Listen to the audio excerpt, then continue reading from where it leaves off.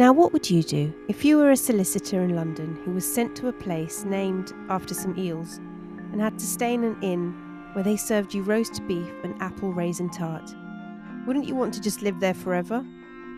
What if you were settling the estate of a dead woman and started seeing a very creepy lady dressed all in black staring at you everywhere you went?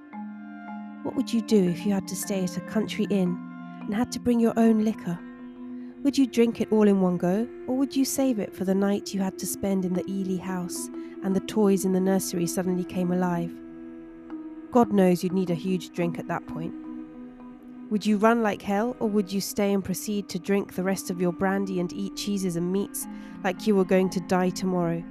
We'll discuss these alarmingly appetizing questions and analyze the connection between food and horror in our upcoming episode, so please join us.